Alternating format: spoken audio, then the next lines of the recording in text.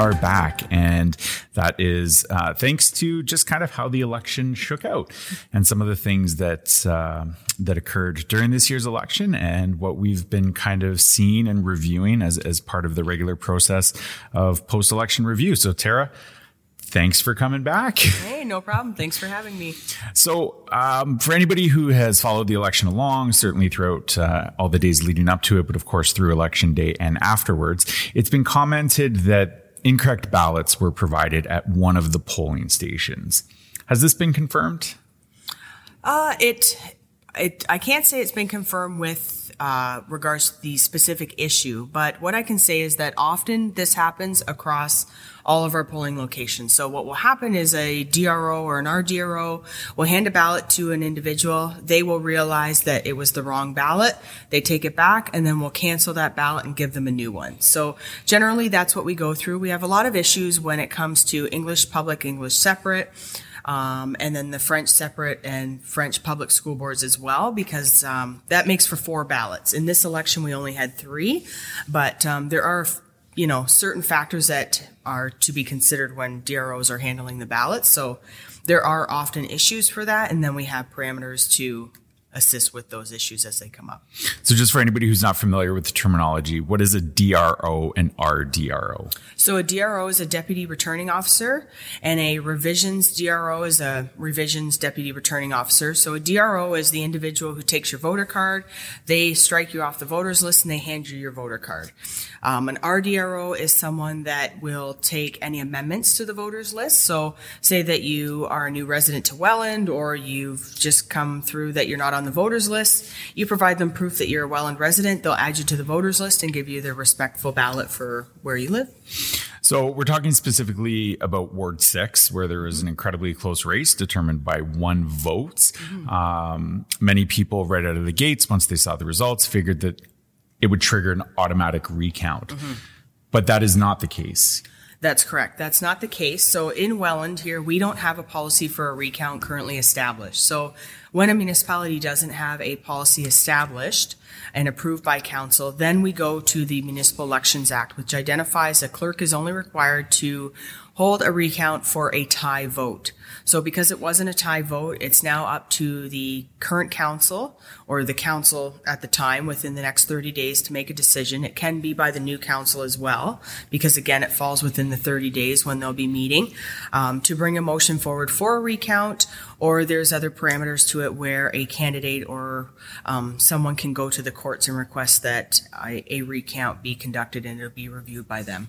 So as of right now, council had a meeting on November 1st where it was brought up to suspend the rules to bring a motion forward to go forward with the recount, and that was not successful. So as of right now, as things stand, a recount will not be happening, but there is still time within that time frame you mentioned for a recount to be conducted. Yes, that's correct. So basically right now for the clerk's office, we're just waiting for direction from council or from the courts as to whether a recount is to be conducted. Once we get past that time frame, if it's not requested, then we'll be proceeding forward. And just for clarification purposes, everything proceeds forward as normal. So inauguration and all of that will all proceed regardless if a recount has been called. There's been some discussion, some question about the open polling locations this year, where regardless of the ward you live in, you could vote at any poll across the city. Again, regardless of where the poll is. And there was some question, some commentary about whether or not this open polling system may have been the reason why some of those incorrect votes or incorrect ballots were issued. Is there any validity to that?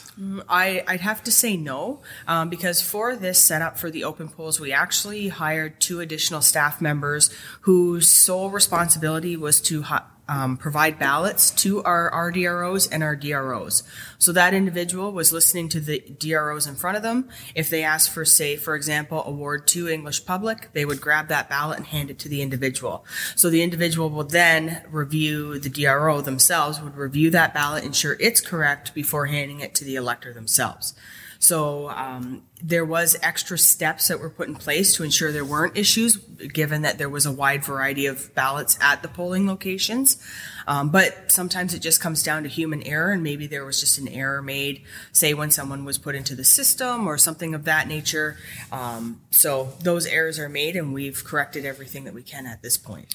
So if you can just quickly take us back to Election Day when you were first made aware of the incorrect ballots.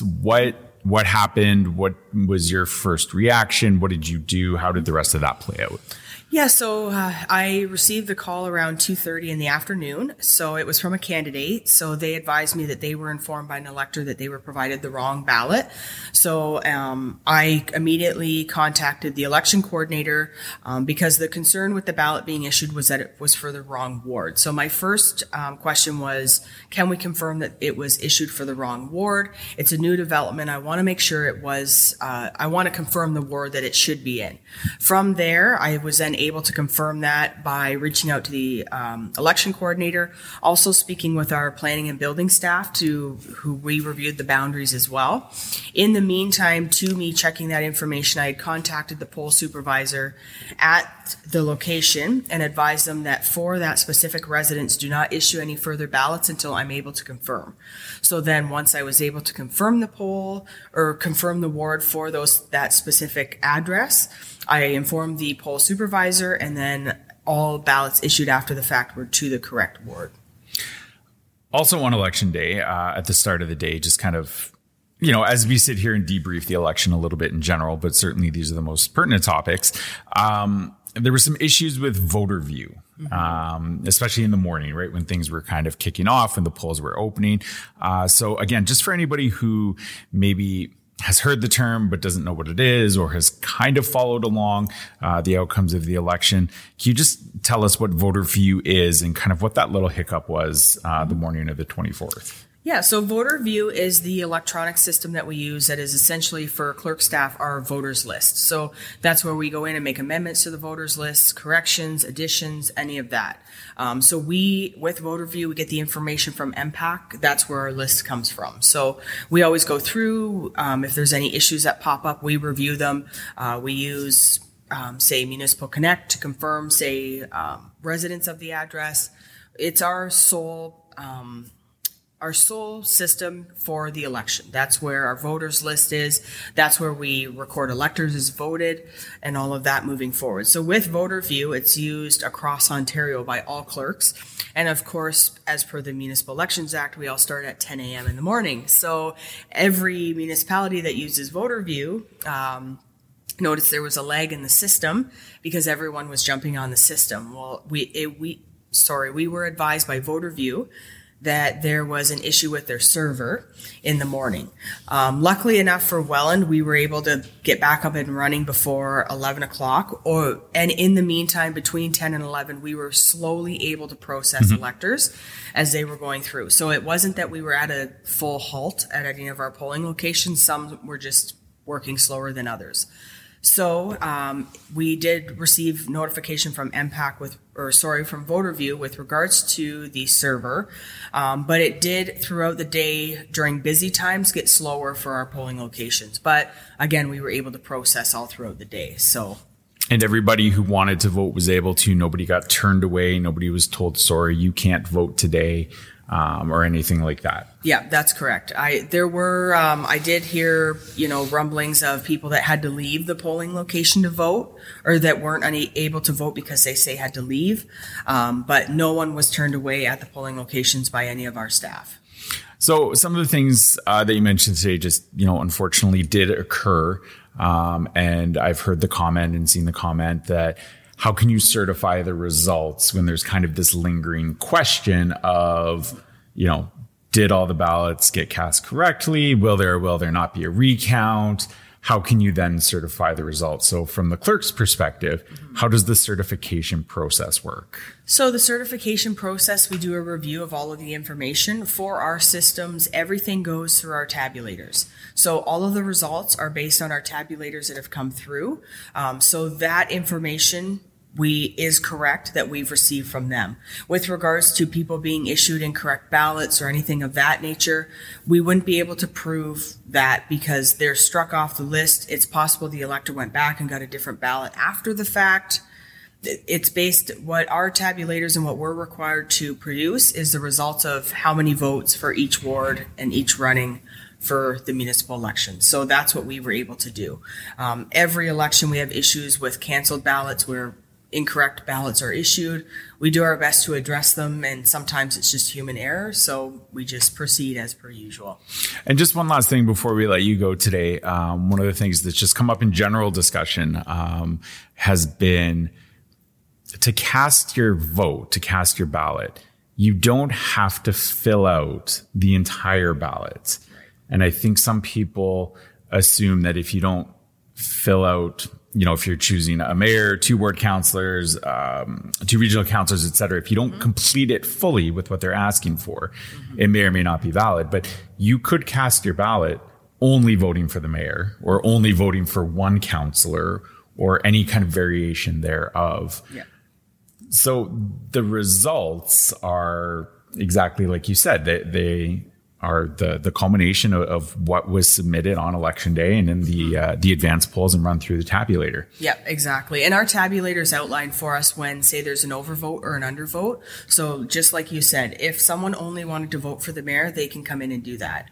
If someone only wanted to vote for regional council, they can come in and do that. When the tabulator takes that ballot through, it'll prompt the tabulator operator that there is an overvote or an undervote. The tabulator operator is trained to slide the ballot back into the secrecy screen and say to the elector, are you sure you want to cast your ballot? It's coming back that it's either over or under.